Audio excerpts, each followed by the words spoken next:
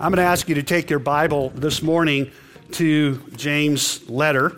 We are still beginning the journey. Last week we started on a journey. James is our guide, and he is taking us on a trip through 5 chapters that are designed to cultivate in us a living and dynamic faith that we can display for a dying world or to a dying world.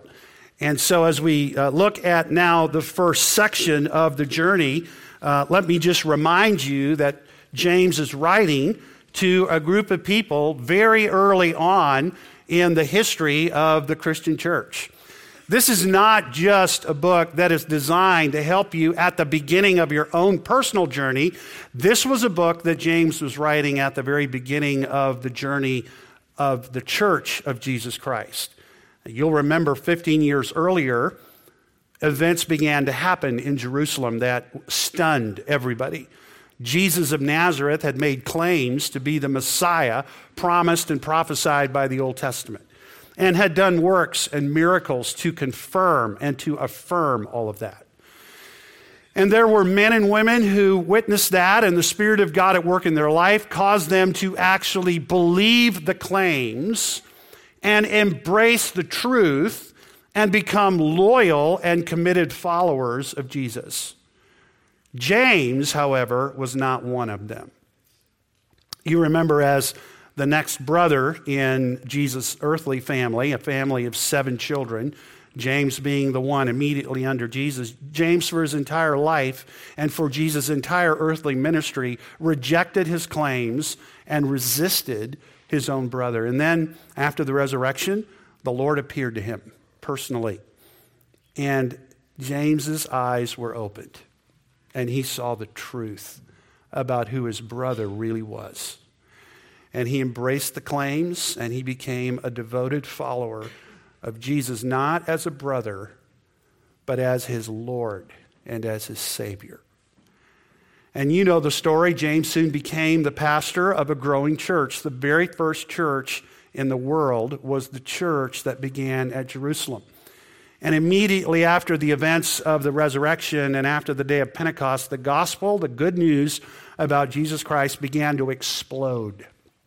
So that within a matter of months, there were 5,000 believers in Jerusalem who had come to hear the truth, embrace the truth, and were committed followers of the Lord Jesus Christ. It was an amazing time, and it was an amazing story. But by Acts chapter 8, a great persecution had arisen, because not everybody received the claims about Jesus Christ well. In fact, if you were a Jew living in Jerusalem, more likely than not, when you began to really hear what was being said about Jesus, and when you began to think about the implications of a Messiah that had been crucified, you were absolutely scandalized by that. You were horrifically offended. And so it wasn't long in Jerusalem before a great persecution arose. This is exactly what we read in Acts chapter 8, verse 1. And as a consequence of the great persecution, many of the believers that were in this first church were scattered throughout the Roman Empire.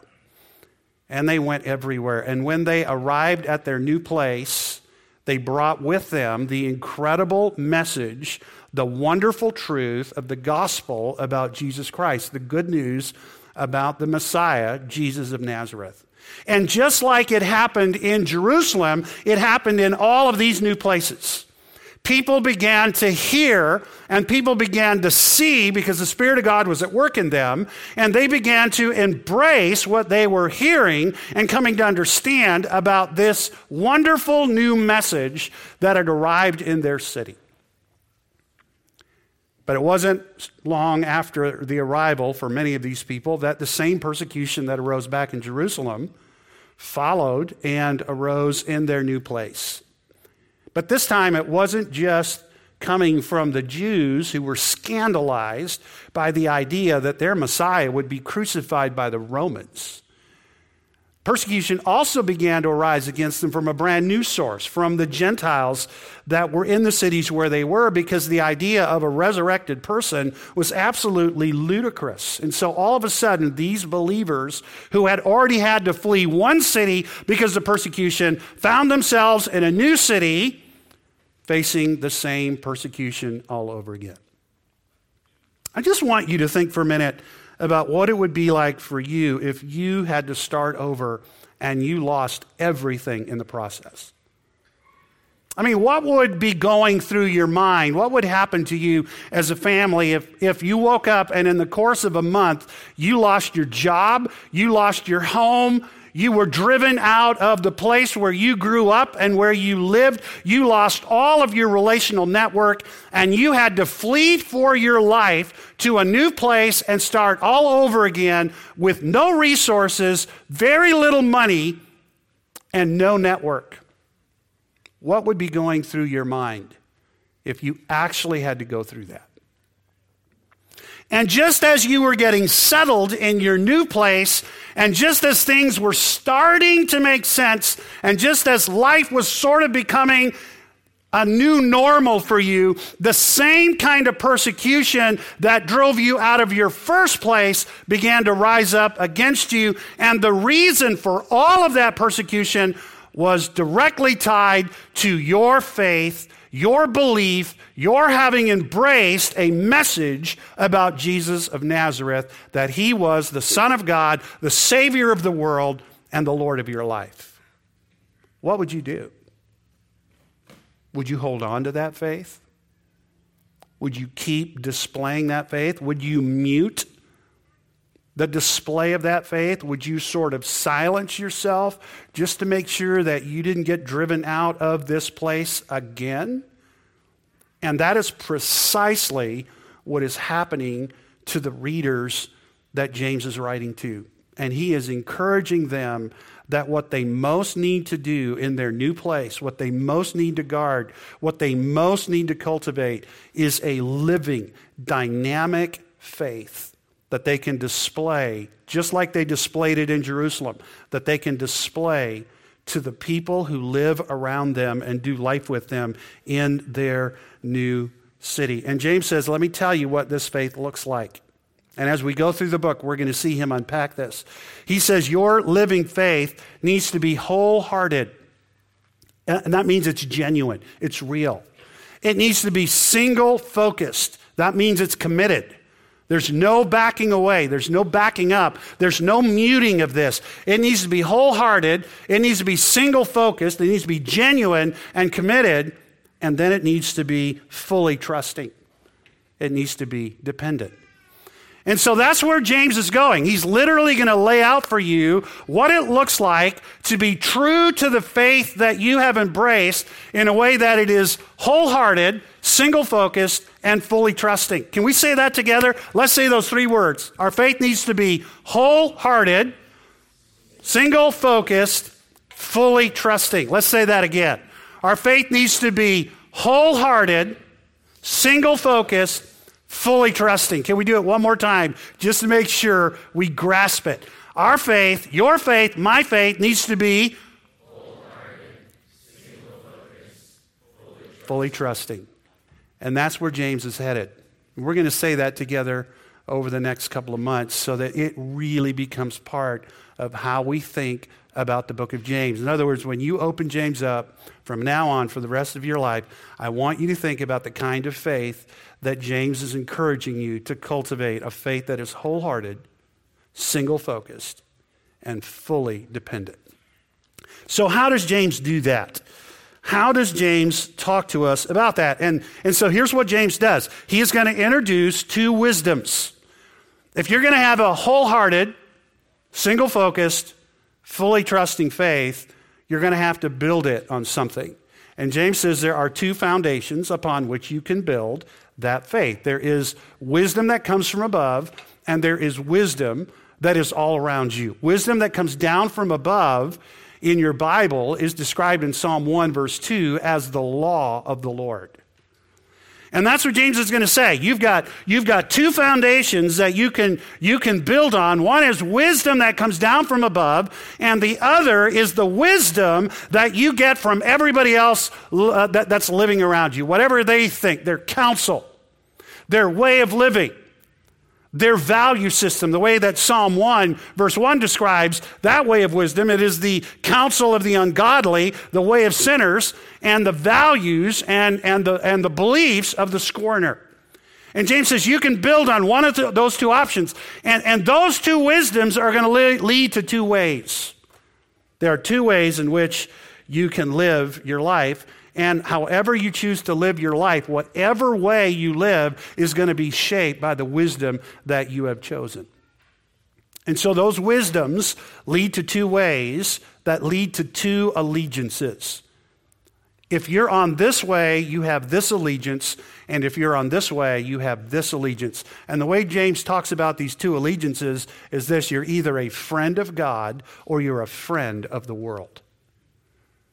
So a faith that is wholehearted, single-focused, fully trusting is a faith that is built on wisdom from above that leads to a way of life that is fully aligned and loyal to an allegiance with God because you have become the friend of God. And James is going to say, I'm going to introduce you to some of God's friends in this book. You're going to meet Abraham, for example, and then you're going to meet Rahab. And then you're going to meet the prophets, and then you're going to meet Job, and then you're going to meet Elijah. And so there are these examples of people just like us who had to decide which wisdom and which way and which allegiance they were going to embrace. Were they going to be a friend of God, or were they going to be a friend of the world? And James says, now, all of this is going to come down to the state of your heart. What is going on in your heart? Is it double-minded or single-focused? Is your heart double-minded or single-focused? There's a fatal flaw that James is going to point to, and it's really the heart of the book. I mean, when Pastor James is writing to these sheep that were part of his congregation that have been scattered, he is saying to them, I am very concerned about a fatal flaw that is actually coming up in your lives, and it is the flaw, it is the danger, it is this deadly spiritual condition of being double-minded. And he's going to talk a lot about double-mindedness in the book, because double-mindedness is the enemy of a wholehearted, single-focused, fully trusting faith. And so that's where James is going. And so in our text this morning, we are going to look at the first 12 verses, and they're divided into three segments. In verses 2 through 4, he's going to talk about the reality of something that God uses to reveal something about the condition of our faith. Is our faith wholehearted? Is it single-focused? Is it fully trusting? And James says, well, let's examine that and see. And that's what he's going to do in verses 2 through 4.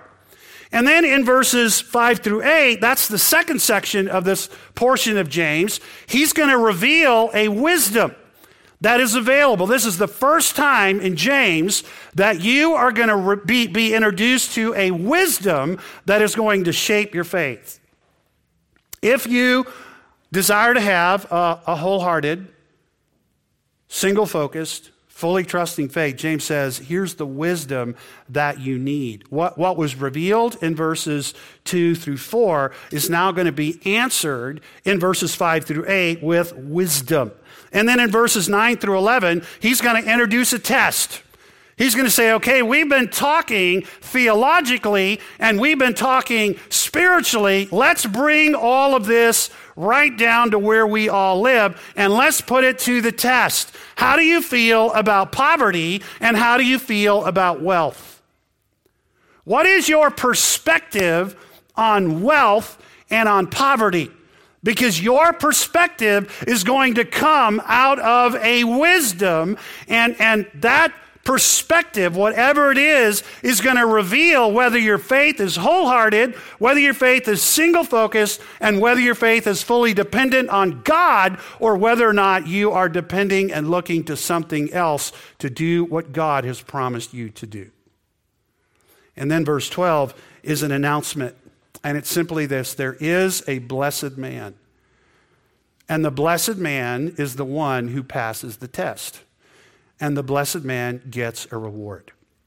So that's the flow of the 12 verses that we're looking at. And so what I want to do this morning is I want to look very quickly at 6 ideas that James is going to pull out of these 12 verses that are designed to help us develop a living faith for a dying world that is wholehearted, it is single-focused, and it is fully trusting. Can we say that one more time? I know we just said it a few minutes ago, but let's say it again. A living faith for a dying world is a faith that is wholehearted, single-focused, fully trusting.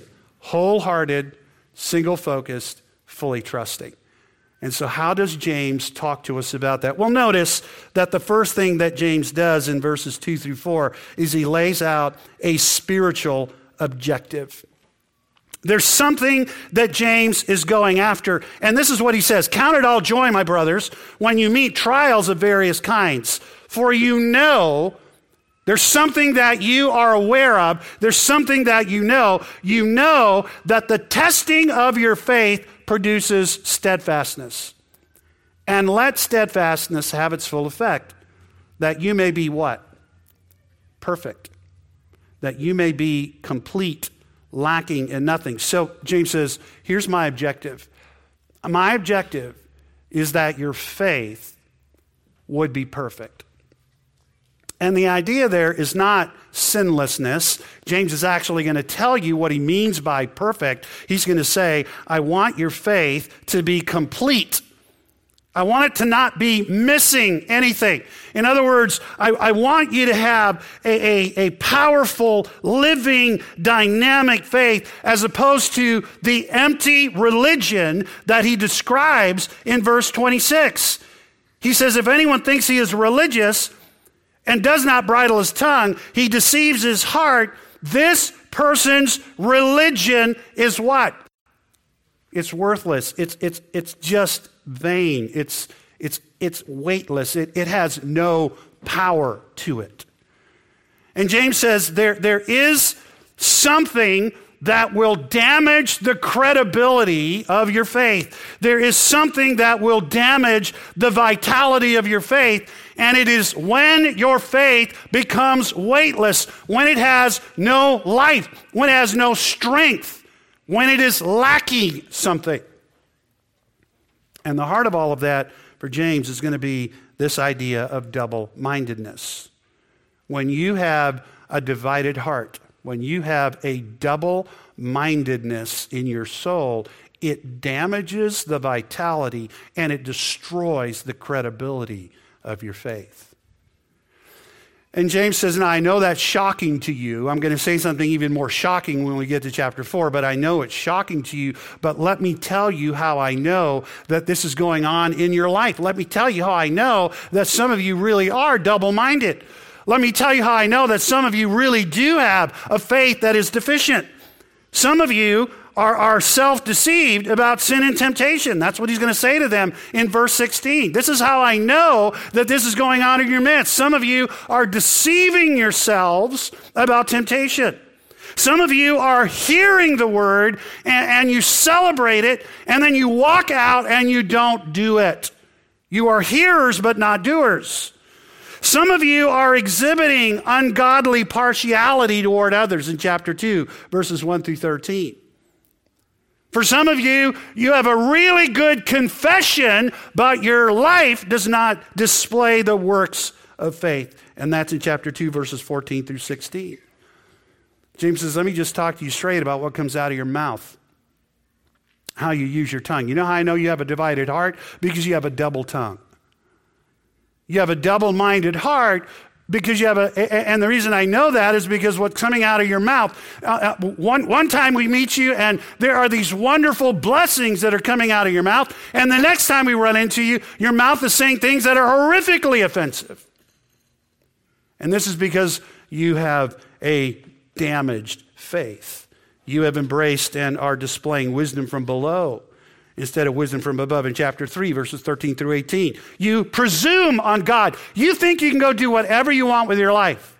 You can go to this city, you can go to that city. There is no thought for the will of God in your daily life. That's in chapter 5, chapter 4, verses 13 through 17. And some of you are even living in ways that are taking advantage of one another. And that's in chapter 5, verses 1 through 6. That's why James says, I know exactly that we have a problem, because all of these symptoms are in your life and they are pointing back to something that is going wrong with your faith.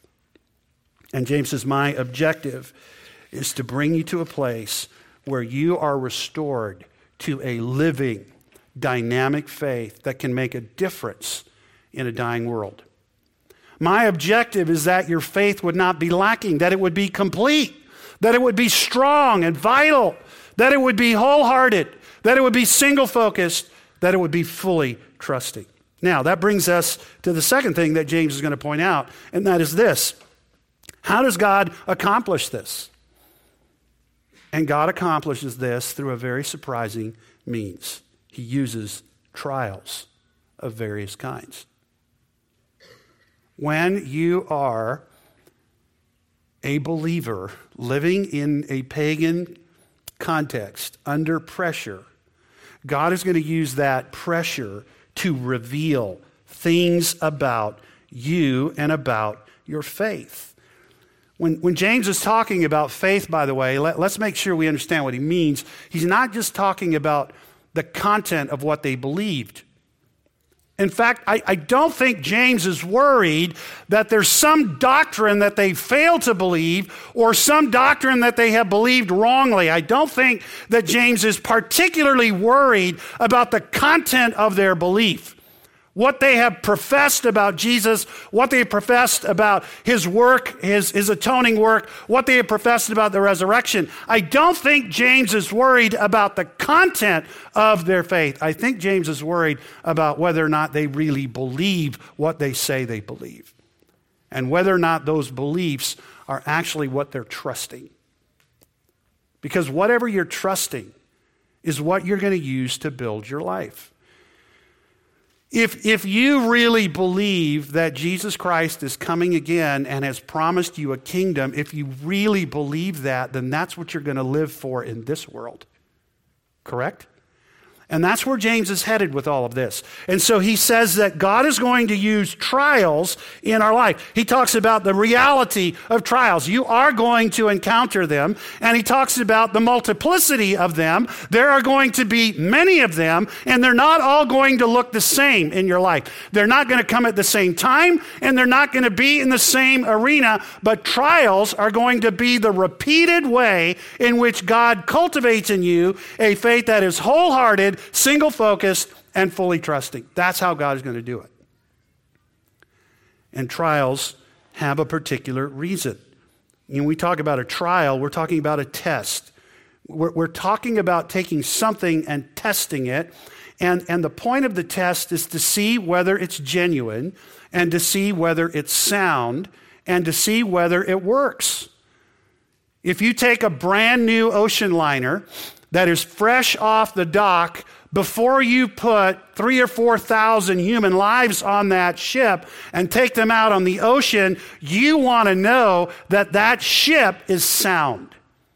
And so before you ever put passenger one on that ship, there is a crew that takes that ship out for sea tests or sea trials. And they take that ship out and they put it through all of its routines. They expose it to everything they can imagine that it will be exposed to when it's actually on a journey. And they are wanting to know that that ship isn't going to cave in under pressure, that that ship is actually going to sail and to be safe, and that it can actually endure whatever the sea or the ocean throws at it. And that's the point of a test that God introduces into your life. He is going to expose things about your faith. He is going to confirm things about your faith, and he is going to build things into your faith. How does God develop in us wholeheartedness? How does God develop in us single-mindedness, single-focused. How does God develop in us a faith that fully trusts in him? And the answer is he has to put us in a place where we have nothing else to do if we're going to be loyal to God but to trust what he said in his word. He's going to have to put us out in the ocean, and he's going to have to send a storm our way, and we're going to have to decide, are we going to trust the wisdom that came down from above that's contained in the law of the Lord, or are we going to go looking for other wisdoms because we're afraid that wisdom isn't enough? And that's James, that's where he's headed with his readers, and that's really where he's headed with us. And he points something out, that a test, when we go through the pressure that God introduces into our life, there is an intended result, and the intended result is perseverance, steadfastness. You can see that, can't you? For you know that the testing of your faith produces steadfastness, and let steadfastness have its full effect. And so James says, listen, God is going to do something unusual in order to reveal things about your faith, in order to confirm to others that your faith really is true, it's genuine, and to build things into your faith so that at the end of the day, as you live all around the world under this persecution that is driving you down, you will remain loyal as a friend of God, and you will manifest a wholehearted, single-focused, fully trusting faith. The kind of faith that drew me to Christ, the kind of faith that drew you to Christ. And James says there's a response to all of this. You need to evaluate trials properly. You need to think about trials in the right way. He said consider. Consider, that's a word that means to evaluate. That's what you do when you take stock.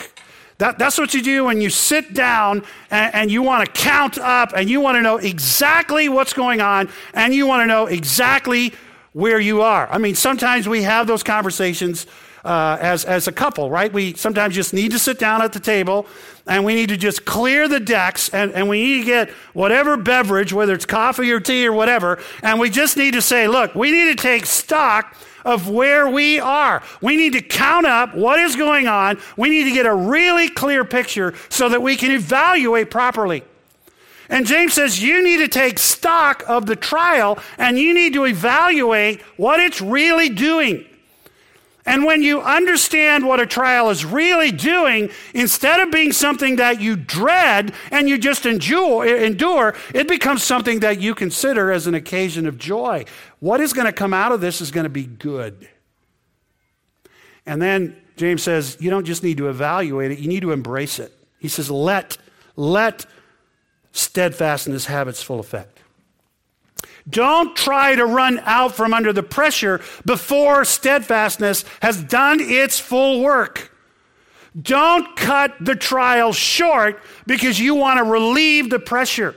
If you understand what this trial is doing, it is confirming things about your faith. It is revealing things about your faith. And it is building things into your faith. Don't cut the trial short. Let steadfastness have its full effect. And that brings us to the third thing. Do we have in Scripture examples of people who let steadfastness have its full effect? And the answer is yes. Let me give you three. In Hebrews 11:6, it says, without faith, it is impossible to do what? To please God. All right, so if you want to please God, that's really, if you have a wholehearted, single-focused, fully trusting faith, the end of that faith is a life that pleases God. So if you want to please God, you have to have this kind of faith. Can we see examples of this in the Scripture? And let me just give you three. In Hebrews chapter 11, verse 7, we read this. By faith, Noah, being warned by God concerning events as yet unseen, in reverent fear, constructed an ark for the saving of his household. By this he condemned the world and became an heir of the righteousness that comes by faith.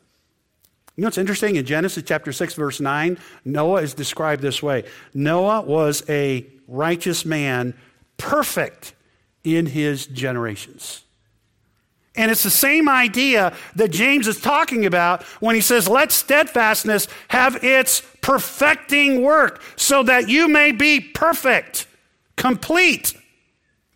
Here's an example in the Old Testament of somebody who was that. He was perfect. He was complete. His faith lacked nothing. And the evidence of all of that was the fact that for 120 years, he built a boat when there was no ocean to be seen. This was clearly not something that you were going to sail on in the river Tigris or the river Euphrates, much less the Jordan. I mean, this was a massive boat. And so all along, people are coming up to Noah and they want to know, what in the world are you doing? I mean, think about the immense amount of resources that Noah invested in building this boat. I'm sure that throughout Noah's life, that boat became known by many things. Maybe it was called Noah's Folly. I'm sure Noah and his family had to answer more than once, why in the world are you building that boat? It's clearly not a fishing boat. It's clearly too big for you guys to just be taking a little pleasure cruise up the Euphrates because you can't even get the boat there. This is the wrong place to build a boat. This is the wrong size of a boat to build. And I have no idea why in the world you're doing this. And all Noah could say is this: God said there's a flood coming, and God said to build this boat. And they're like, what's a flood? That's a word we're not familiar with. Well, flood is like lots of water that rises and comes like from the sky, and it comes up from the ground, and it's just going to flood everything. And they're going, we've never seen a flood. This is crazy. And Noah said, I'm building this boat because I fear God, and he told me to build it. That's what it meant for 120 years. Let me give you another example. Abraham. In Hebrews 11:17-19, by faith, Abraham, when he was tested, offered up Isaac, and he who had received promises was in the act of offering up his only son. In verse 19, he considered, there's our word that James is talking about. He considered that God was able even to raise him from the dead. I mean, here is Abraham who manifests unwavering belief and full-hearted trust in God's promise during an intense time that demanded everything from him. And if you want the final example, it's Jesus who manifests unwavering belief in God's character during a physically painful and emotionally devastating, life-ending trial. James says, you want some models for what this looks like? It looks like Noah, who fully trusted God's words. It looks like Abraham, who fully trusted God's promise, and it looks like Jesus, who fully trusted God's plan. Let me ask you a question. Do you fully trust God's words? That's where James is going with this. Do you fully trust God's words?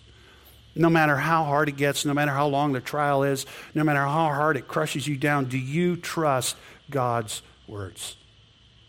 Do you trust God's promises? And do you trust God's plan? There's a fourth thing that James talks about here in this text. He says, look, God is going to use trials to build into you, to reveal the condition of your faith. He's going to build resilience into your faith. He's going to craft resolute conviction into your faith about God's words and God's promises and God's plans for your life. And he's going to use trials to do that. But here's what you're going to need if you're going to navigate the trial the way Noah did, or if you're going to navigate the trial the way that Abraham did, or if you're going to do what Jesus did when Peter describes him as keeping and trusting himself, continuing to trust him, entrust himself to the one who judges justly. If you're going to do that, you're going to need a wisdom. And that's the fourth thing that he talks about. He talks about a spiritual requirement, wisdom from above. And look at verse 5. If any of you lack wisdom, and then he immediately tells you where to go to get that wisdom. because there were a ton of other wisdoms available. In every one of those cities, they could go to just about any temple. They could go to just about any school of thought. They could go to any philosopher in the city, and they could get wisdom that would give them answers about how to navigate all of this pressure. And James says, if you are going to navigate life under pressure in a way that develops in you a faith that is wholehearted, single-focused, and fully trusting, you're going to have to go to the right source for wisdom. And the wisdom you're looking for is not coming from beneath, it is coming from above. It is the wisdom that came down from God that the psalmist in Psalm 1 verse 2 described as the law of the Lord. And James is going to remind you that this wisdom is not innate in you. You were not born with this wisdom. It is a wisdom that has to be implanted in you. It has to be received by you. That's why in chapter 1, verse 21, he says, receive with meekness the implanted word, which is able to deliver you. James says, if you want to navigate trial in such a way that it produces what God intends to produce about your faith, you're going to need a wisdom that comes from God that you receive when it's implanted in your heart. You're going to need that kind of wisdom. And it actually produces certain qualities. Wisdom isn't just intellectual. It's not primarily just the right information. Remember, we said that James is not worried that his people have believed the wrong things. He's worried about the condition of their belief. He's not worried so much about whether they have the Word of God and whether that information is available to them. He's worried about what that information is producing in them and why it isn't producing the things it should.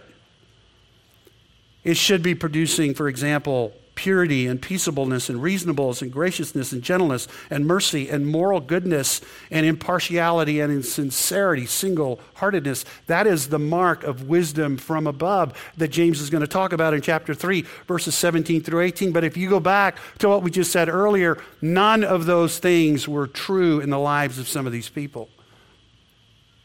And that's why James has said, you're going to have to come to the right place for the right wisdom to navigate your life.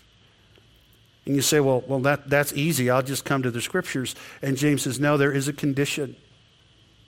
There is a condition that God has placed on that wisdom working in your life. And that condition is this: you have to come without doubt. You have to come without doubt. And he's going to connect doubt to another idea. He's going to connect doubt to double-mindedness. He says the person who doubts is double-minded. So when we think about the idea of doubt, here's what James wants you to catch. He is thinking about a person who has a divided heart. The word doubt has the idea of a person trying to discern, trying to decide. I'm trying to decide something. I'm struggling with a decision.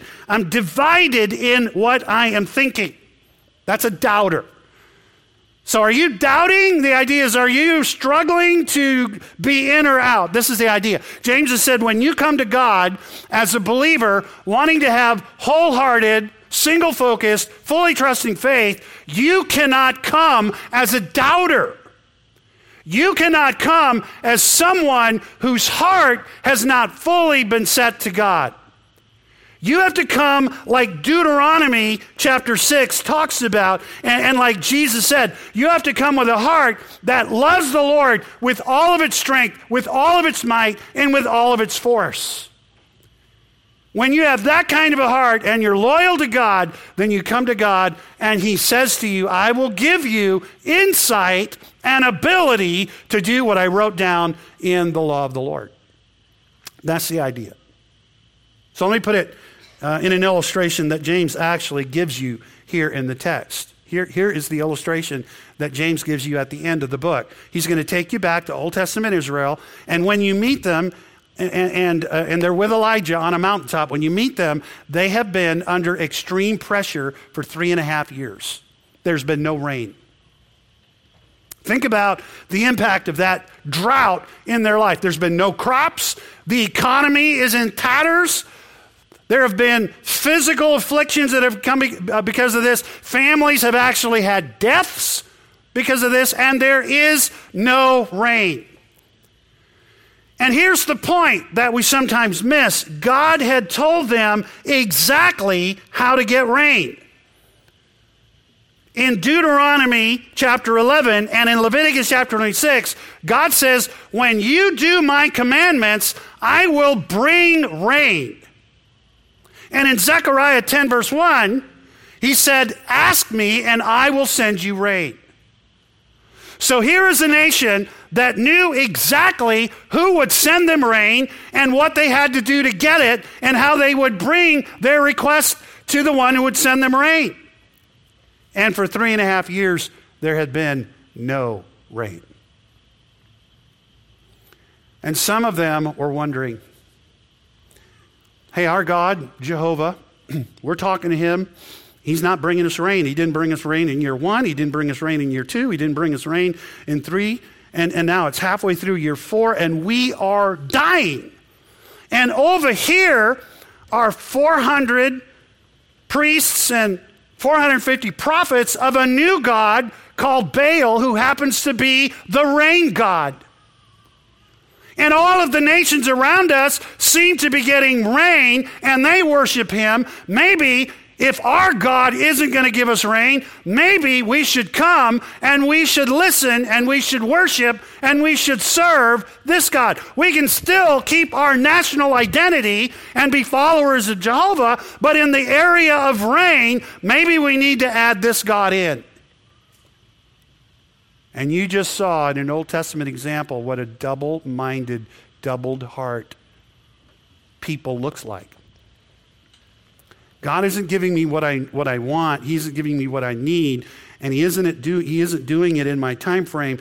And I have a choice. I can either keep doing what God told me to do that doesn't seem to be working, or I can go over here and do something new that seems to work for others.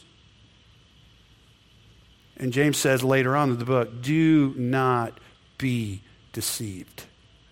Do not be deceived. And that brings us really to the fifth thing, and that is this. There is a test. There is an evaluation that he's going to say, look, you all are in cities and you are suffering. You've given everything up. You were driven out of Jerusalem. You lost your homes. You lost your jobs. You lost your savings account if you even had one. You're in a new city, and the same thing is happening to you, and you are under the extreme pressure of need. And so he's going to introduce a test, and it is how you consider wealth and poverty. James says, look, in verse 2, count it all joy. Consider. You know something. All right, let's take that knowledge and put it to work now in a real test that has come into your life. If you are poor and you have nothing, are you content? Are you rejoicing in the fact that you believe something that God has told you as true? Are you actually rejoicing in the exalted condition that you're in? Do you really believe what Paul is going to later tell you, that you are seated in the heavenlies with Christ and that you right now have every spiritual blessing? Is that your boast? The word boast there has the idea of taking joy in. This is what I rejoice in. This is where my happiness, this is where my joy is. As somebody with no resources, have you rightly gone to God's word and have you evaluated it correctly? Or are you running after your own way of getting wealth? Are you doing what the guy in chapter 4 did? Are you running to this city and that city and doing whatever you can because you think you can gain wealth when God told you how he would give it to you? When Jesus himself said, take no thought about these matters. When Jesus said, seek ye first the kingdom of God and his righteousness, he knows that you have need of food, and he knows that you have need of raiment, and he knows that you have need of shelter. Are you willing to trust that? Are you willing to rejoice in the exalted state that you have as a follower of Christ? And those of you in the providence of God that have money, are you rejoicing and boasting in your money, or are you rejoicing and boasting in the fact that God humbled you so that you could see the truth about Jesus and you could enter in like the poor man does without any of your own resources? And the evidence of your humility is the joy you take in taking all of the wealth that God has given you, and instead of using it to build your kingdom that is going to just burn up even while you're building it, like you can see in verse 11, the sun rises with its scorching heat and withers the grass, its flower falls, its beauty perishes. So also will a rich man fade away in the midst of his pursuits.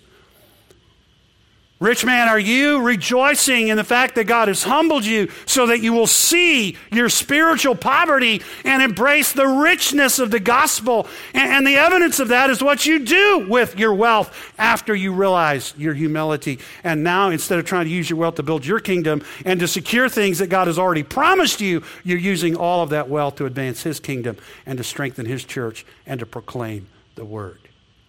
This is an amazing test, because it really does speak to the very heart. Let me give you an illustration of what I'm talking about. Over the years of church history, there have always been examples of this. Imagine a young man called to ministry. He's sensing he's humbled himself. He's been a believer. He's called to ministry. And he's laboring away at preparation. He's got a young family. And he has all this pressure. God is meeting his needs, just like Matthew 6 says. God said, you know what? I'm going to give you food. I'm going to give you raiment. And I'm going to give you shelter. And God has been meeting those things. But every month, it's a struggle. It's excruciating. And one day, he gets a job offer for more money than he's ever made in his life. James says, you just entered the test.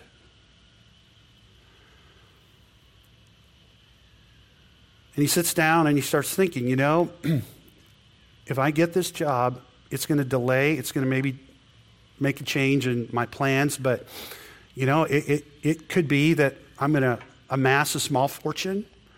It's going to help me. I'm going to get a better house. I'm going to buy a better car. I'm going to be able to provide for my family.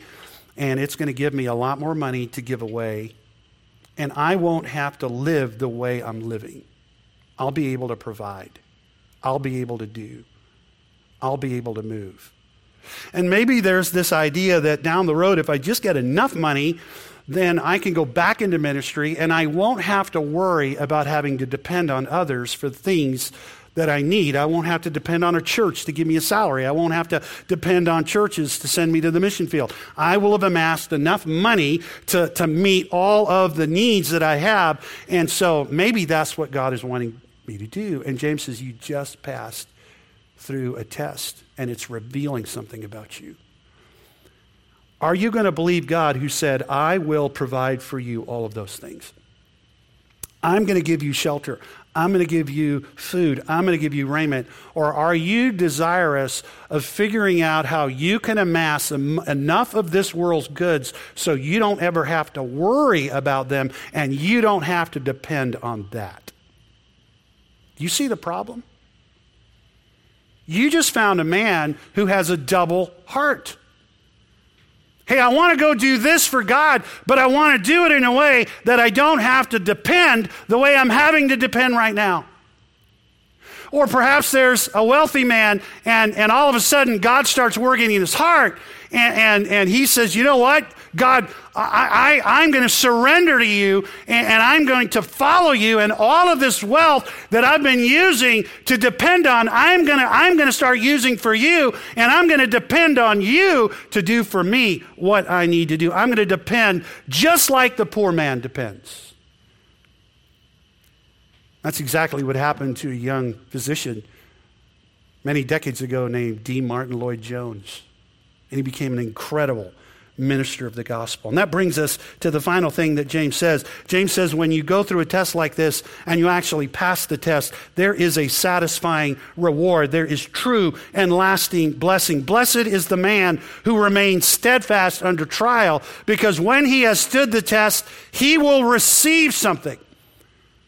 He will receive something that is not available in this world. The wisdom of this world will never be able to give you this. And trust me, for all eternity, this is the thing you want. This is the thing you most desire.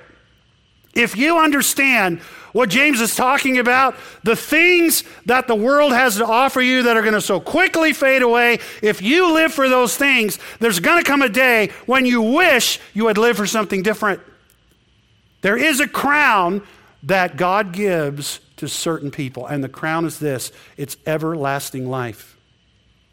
And only people who have this mark get it. Nobody else gets this crown. The only people who get this crown are people who love God. You can see it, can't you, at the end of verse 12? Which God has promised to those who love him. You can see that again in chapter 2, verse 5. Listen, my beloved brothers, has not God chosen those who are poor in the world to be rich in faith and heirs of the kingdom, which he has promised to those who love him? So the question for you this morning is this, and it's not just for you, it's for me, it's for all of us. Do you love Christ? Do you love Christ? You say, yeah, absolutely. I've loved Christ my whole life. Of course I love Christ. Do you love Christ, or do you love what Christ gives you? There's a big difference. Put differently, what will happen to your faith when Jesus doesn't meet your expectations? When all of a sudden the things that you expect Jesus to do for you aren't there. And all of a sudden you find yourself out on an ocean and you are being tested and you are looking to Jesus, just like the Old Testament Israelites were looking to God, and what you are looking for doesn't show up. And it doesn't show up in year 1, and it doesn't show up in year 2, and it doesn't show up in year 3, and you're halfway through year 4, and you're starting to wonder, maybe I'm following the wrong wisdom. James says, if you will let wisdom have its perfecting work in you, there will come a day where you will get everything that you want. It's called the crown of life. And so, James is going to ask you again, do you love God? Do you love him? Father, thank you for a text that speaks very boldly, very directly to us about the true condition of our heart. Lord, everybody in this room, I believe, would claim to love you. And I think in our own way, we actually believe that. We actually believe that we do. And James reminds us that into our life, you are going to bring tests frequently that are painful and prolonged, and they're designed to reveal the condition of our love for you. Do we love you? Are we lined up with you? Are we your friends, or have we formed a friendship with the world? So, Lord, I pray that what we've heard today, the word, would do its work in us. I don't know what that work is in anybody else's life but my own, and I pray that you would do that work in me and that you would do that work in your people. Because at the end of the day, Lord, we desperately want to be a church. We desperately want to be believers with a living faith for a dying world that is wholehearted, single-focused, and fully trusting in you and in your word. And we'll thank you for it in Jesus' name. Amen.